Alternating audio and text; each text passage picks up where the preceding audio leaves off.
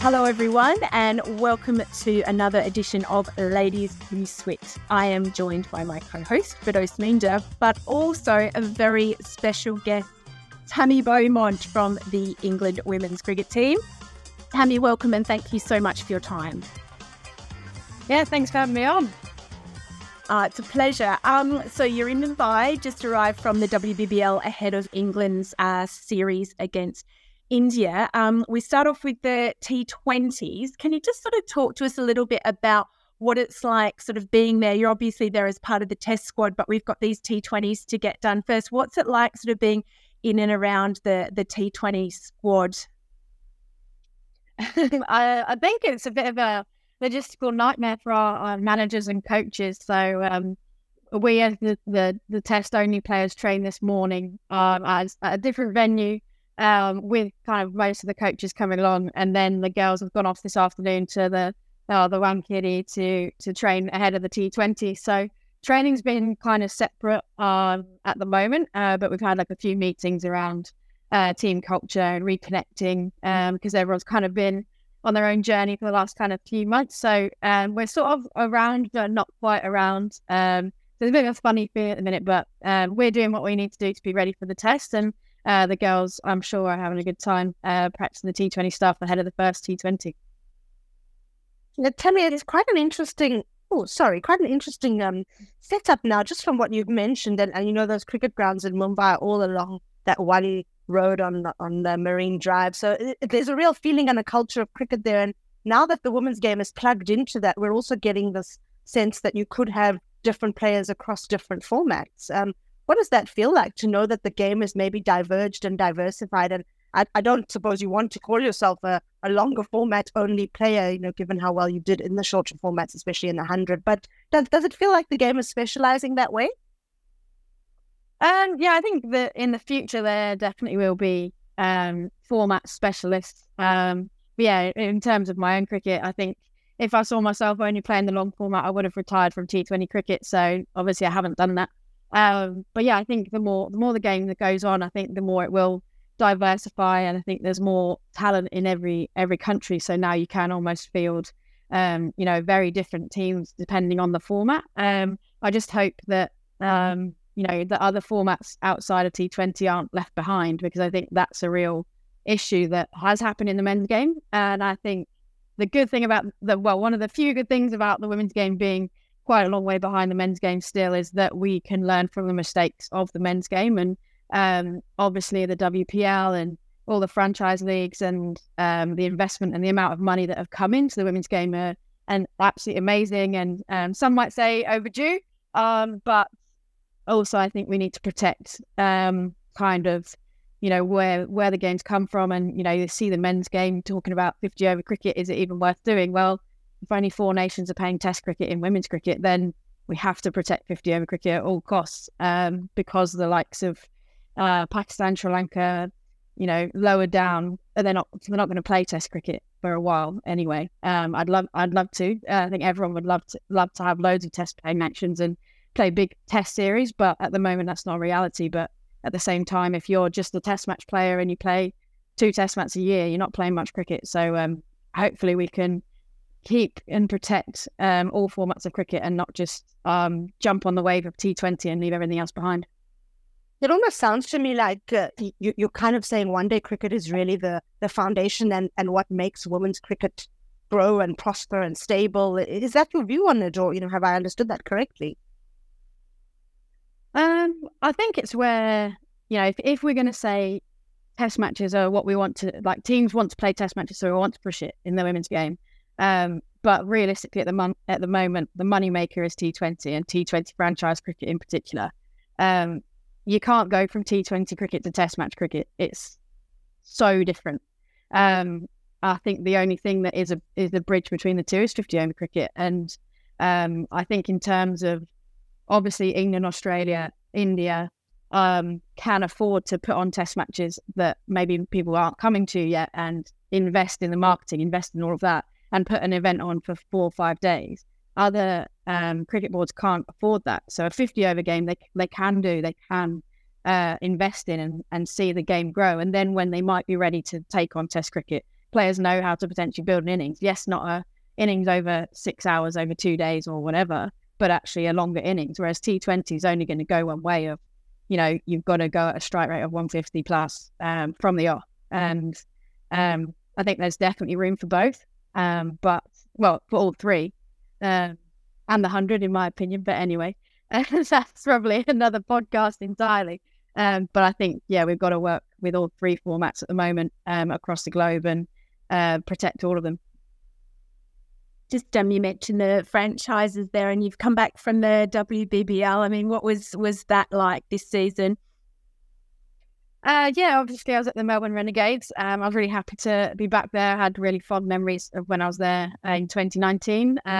Unfortunately, from a performance point of view, both personally and as the team, probably didn't go to plan, particularly with the talent in that squad to come kind of dead last with not much chance of getting off the bottom, but most of it was tough. And a bit of a learning curve to try and improve on that next year. And a little bit gutting really, because I think it's a very proud franchise, and it's a franchise I've been very proud to play for and put on that shirt, and we kind of didn't do the fans or the kind of backroom staff the justice that they probably deserved. And then there's no rest, because obviously during this T20 series between England and India, we're going to have a WPL auction. Are you involved in that, and what are your thoughts on how that's going to pan out? I mean, I've got my name in the hat. I'd absolutely love to be part of the WPL. Like, honestly, I'd go and just throw balls in the nets if it came to it. I think it's a really cool thing to potentially be a part of. But actually, realistically, I think there's only 9 overseas spots, and a lot of teams have retained their overseas batters. So, from a realistic point of view, I'm not getting my hopes up, I don't think. But should the opportunity come along, even to go as a replacement player for a couple of games at the end, if there's an injury or whatever, I think would be an absolutely amazing experience. One that I'm not going to hang my hat on and get overly upset about if I'm not involved in it.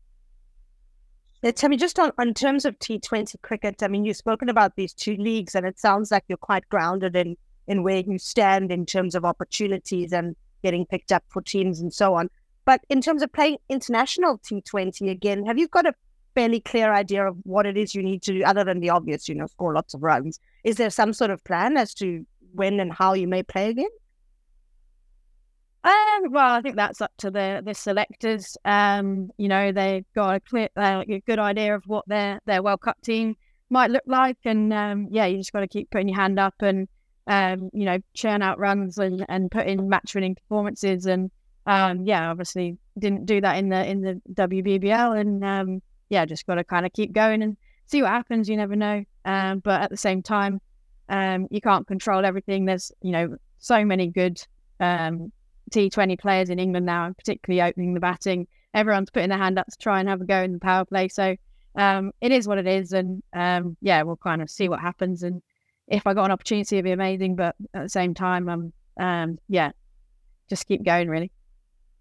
What's it like? Because you've obviously done a lot of commentary work now, and sometimes it's on those T20 matches involving England, and you've said yourself you want to still be involved. So, I mean, what's it like when you're commentating on matches that you're hoping to be involved in?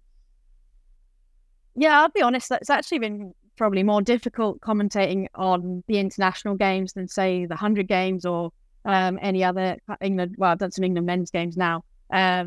It's actually probably the most difficult thing, but I think it's about having quite clear principles in what I want to be as a commentator.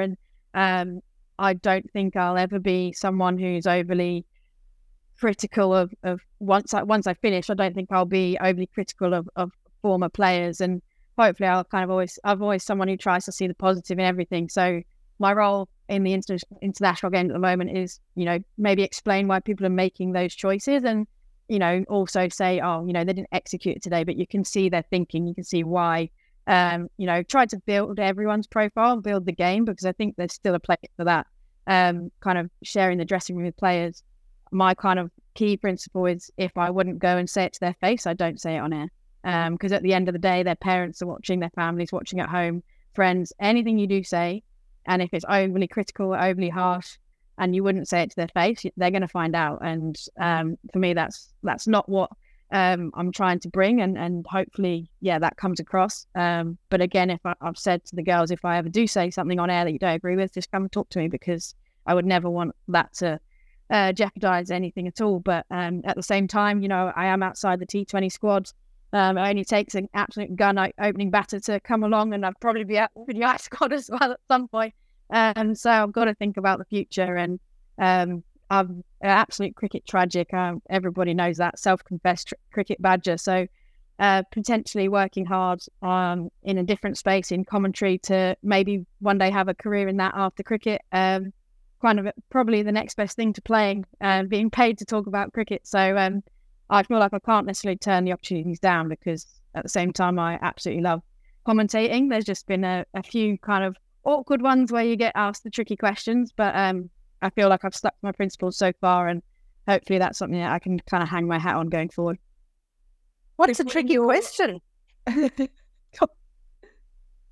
Well, obviously I commentated on the recent England-Sri Lanka series, and we lost to Sri Lanka, having just beaten Australia in 2 white ball series. And there was obviously a lot of talk about the fact that I either wasn't in the squad or, the batting performances in particular. And I there was a few comments about, wouldn't it be good to have a really good player of spin who stood right here or whatever. And, I just had to kind of be honest and say, obviously I'd love to be out there, but at the same time, I understand why I'm not in the squad. They want to give opportunities to younger players. Like I've played 90, 20. They know what they're going to get. And I think they've seen it in the 100 at times and in the Charlotte Edwards Cup. So they weren't going to find anything out by picking me. So I kind of just had to say that. But at the same time, it's a little bit awkward when your mates are out on the pitch as well.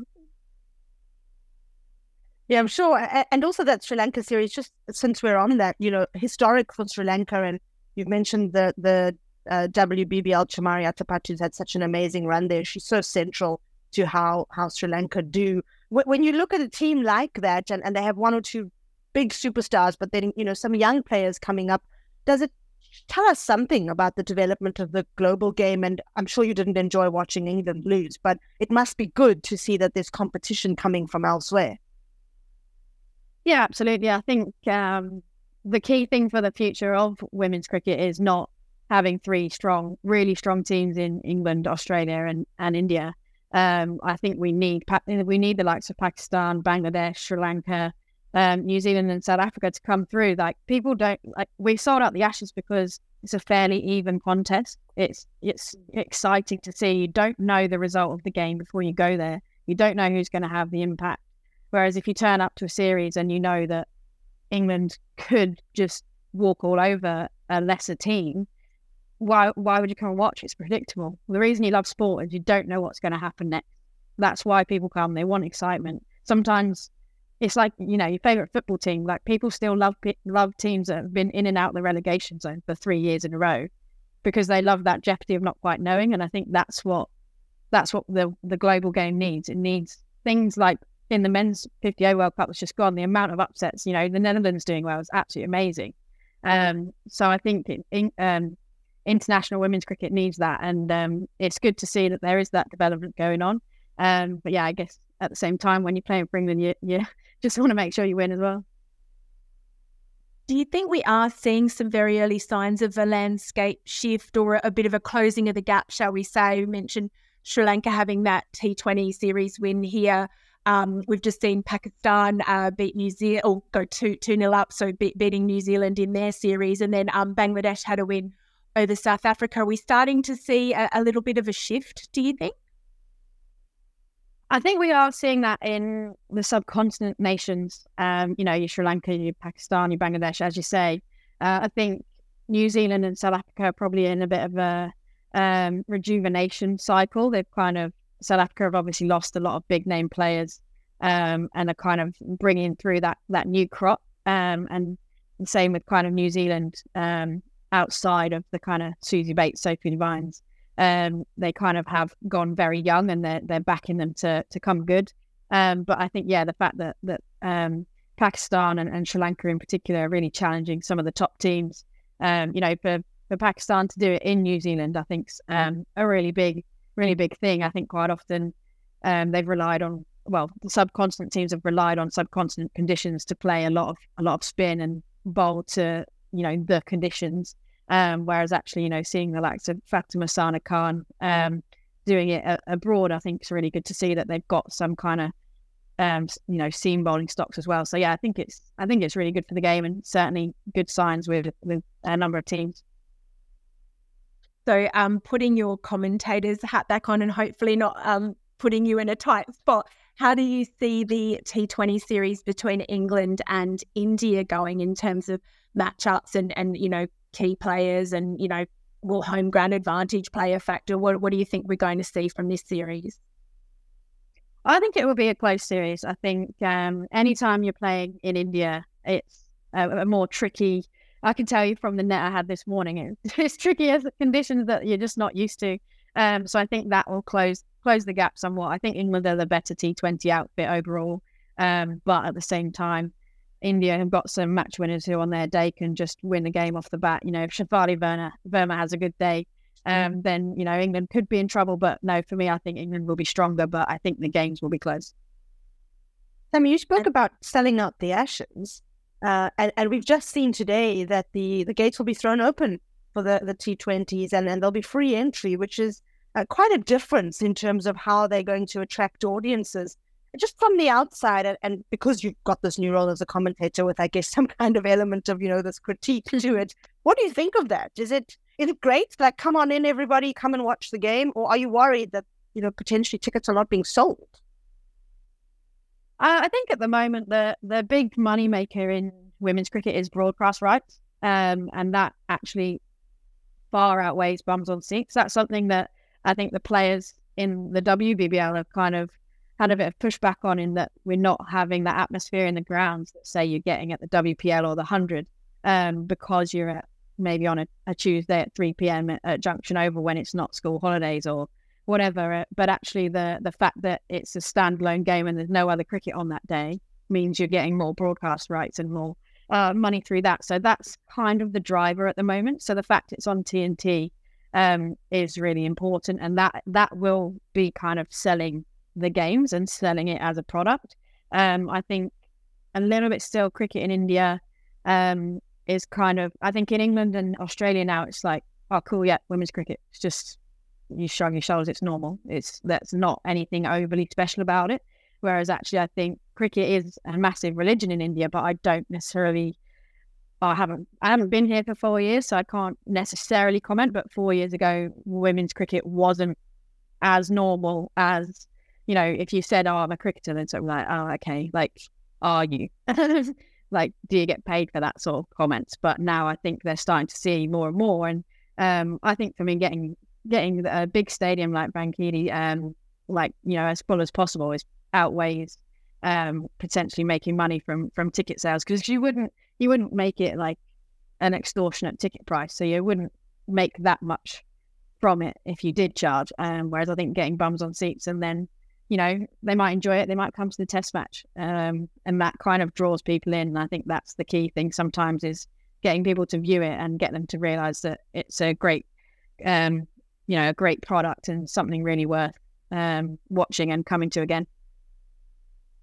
And then we've got a test match to look forward to after this T20 series. The first test in India for 9 years. What are you expecting? Is it possible to expect anything when it's been that long? What do you think we're going to see from the test? I think the big one for me is just to expect the unexpected. I think we're not going to train at the ground until after the T20 series, because it's kind of the other side of Mumbai, almost an hour and a half from here. So, we're not going to get any clues on whether it's going to turn on day one, whether it's going to be dry, whether, they're going to ask for that so they can pick maybe four spinners, a couple of seamers, or whether maybe the first day they want it to seam around and take wickets and then deteriorate. So we don't know about that so much. And then obviously you've got the challenges. The England A girls were just here and there was an awful lot of illness across the camp. So you don't know how you're going to deal with that. And then obviously things like heat and that kind of thing. I think it's just to expect the unexpected, but I guess that's all part of the fun with Test cricket. And the last time you played a Test, it was a double century for you. Can you talk us through how, when you don't play Test that often, you go about constructing an innings like that?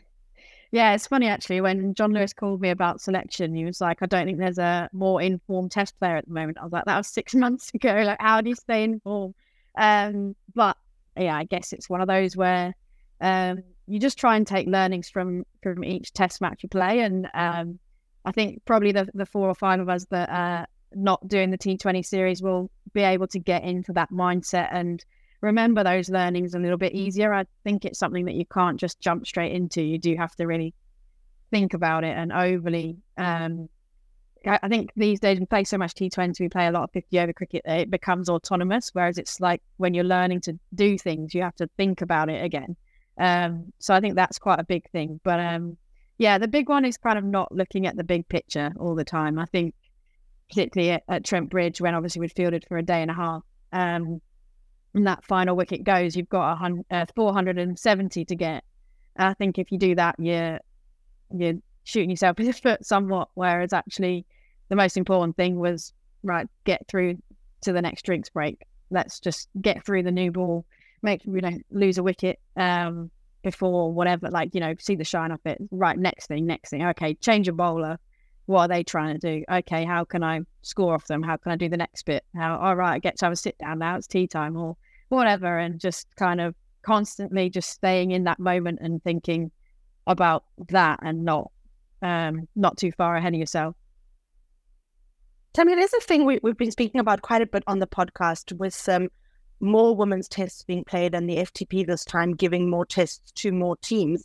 It's just whether, I almost want to use the word fair, whether it's fair to expect people to play Test cricket when they get pretty much no red ball practice.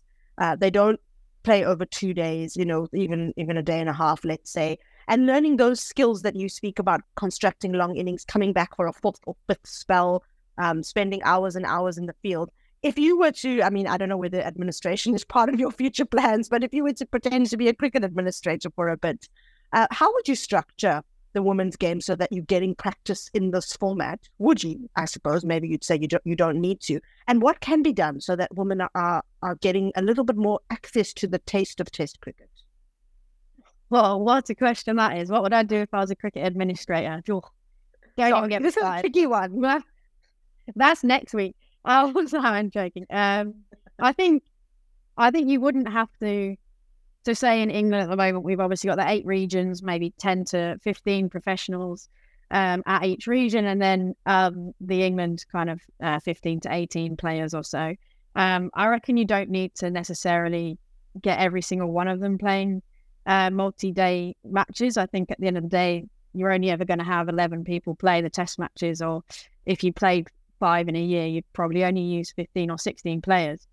So I'd maybe go down the model of what the England men did a few years ago, do like a north-south or, a best v best series, either like in the middle of the season, that's a 4-day game, or even, how they used to go to the UAE and do like the MCC versus the winners or whatever. Do some kind of north-south series that is maybe two multi-format, multi-day games, so that, your best players are learning how to do it, but not necessarily detracting from, the trophies that probably have got the most potential for growth and to build a fan base around the kind of regions. I know it's all going to change at one time, but kind of, really build the kind of T20 Charlotte Edwards Cup and 100 or whatever that's going to come from that, but kind of have a couple of things where it's just a little bit of exposure over a period of time.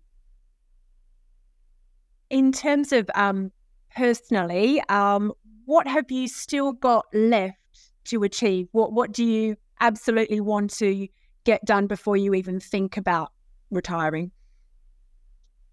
Well, what a question I think that is. I think if you'd asked me that a couple of years ago, I'd have literally had a list and been like this. But I'm a bit more philosophical these days, that I could hang up my boots tomorrow and I feel I should be proud of what I've done. I think now I'm playing for me. I'm playing to enjoy the game. I'm playing to hopefully inspire new people to take up the game and play it the way that hopefully I go about my game. Hopefully, like looking like I enjoy. Well, I do enjoy it, but most of the time I enjoy it. But I think, for me, it's now just about playing for me, no longer playing for accolades, for World Cups. There's too many things or rankings or whatever. Like, there's too many things that you just can't control. You can have a great season, but someone could score more runs than you. Or an all-rounder has a stormer every game, or bowlers taking more wickets. There's just too many things that you just can't control anymore. So, we could, I could play in the World Cup and we have a great tournament, but you could lose one game and you're out. So, I think there's no point kind of saying, oh, I want to win a World Cup, because if I play in either of the next two, I can't play forever. And if we just get pipped at the post, there's nothing you can do about it. So, I think for me, just enjoy the last however long I've got left. Yeah, and then while you do that, Tammy, you've spoken to us so nicely about the various aspects of the game you're interested in, perhaps your roles as a commentator, the way you see the game growing. If you could now actually have your wish list for the future of the women's game, what would you say really must happen in the next, let's say, 3 years through this FTP cycle to ensure that all those things you want, the sanctity of the different formats, development, competitiveness, actually happen and take place? In the next 3 years, that's tough. I think the growth of something like the WPL, I think would be good to get that up to more teams. I think potentially, seeing kind of maybe more teams take part in World Cups, moving towards, a model where more associate nations get better support and more opportunity to test themselves against better teams. I'd love to see, this might take longer, but to say even just in England, I'd love that the whole squad, at least 15 players at each region is full-time professionals, and underneath potentially more help for kind of academy players and the system in that way. So much. I'd love to see kind of more test matches, even like more than one test in a series. So the Ashes stay in the Ashes, but almost we could go and do a 2-test series against Australia and just see what happens. See how that goes down. I think there's an appetite for it, and I think in general, kind of countries just really developing their domestic structure. I think you've seen how good it is when the likes of Australia have got full domestics. You've seen it, like the way England, I think the last couple of years since that full-time domestic contracts have come in, like the talent pool just expands exponentially. So kind of the likes of the Pakistan, South Africa, New Zealand kind of following suit to kind of really grow the depth of the game, I think is massive. Yeah, just before we let you go, it sounds to me like, you've seen so much happening across cricket over time, and you spoke about the young players coming through the England setup and even the things you can't control. Have you seen an exponential development, and do you think that the England talent pool now is as strong as ever, if not the strongest that you've ever known it? Oh, it's definitely the strongest it's ever been. I think when I started, I was amateur. We got lottery funding. I think I got £150 a month, and that was that for the year. And then obviously I've seen professional contracts come in, and I think none of us really realised what it actually meant to be professional at the beginning. I think even the coaching staff thought that meant we were in 9 to 5 every day. And that's not really how it works for cricket. It's actually about quality, not quantity, and not just about kind of time on task. So I think now, you got picked for England back in the day. I made my debut because of potential. It wasn't necessarily because of consistent performance over a number of years. I mean, I did all right for Kent, and in an A tour, I did okay. I didn't do anything spectacular, but next thing you know, I was on an England tour, and you're kind of thrown in at the deep end and see if you can swim. And I think there's enough of us that you can, reel off that didn't swim very well at the beginning and then had to get out of the pool and get thrown back in. I think I can think of myself.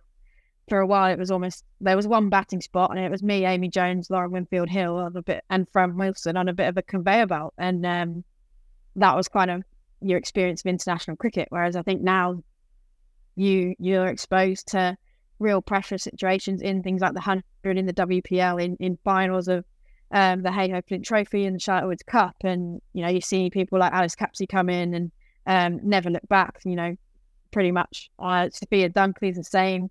I think the way that, like, Lauren Filer, I think, probably come a little bit out of nowhere when she was picked for the Test match, but actually has almost played better in an England shirt every time she's been given an opportunity. And that just didn't happen back in the day. It took a while to find your feet. It took a while for you to develop into an international cricketer, give or take a couple of massive exceptions like your Nat Sivers, your Sophie Eccleston. But the rest of us all kind of had to do, you know, a lot of hard yards while on the kind of grindstone. But now I think almost even with this T20 series, you could pick almost the next best 11 and they'd still perform in a way that you would want them to perform. Very similar to how the men's T20 team has been for a couple of years. So I think that's a testament to how good the talent is in England. Yeah, and there you have it. Huge development and growth in the game there, and lots of very interesting thoughts from Tammy Beaumont. Thank you so much for joining us here on Ladies Who Split. Valkerie and I will be back with more cricket action soon. And Tammy, we wish you all the best out there in India.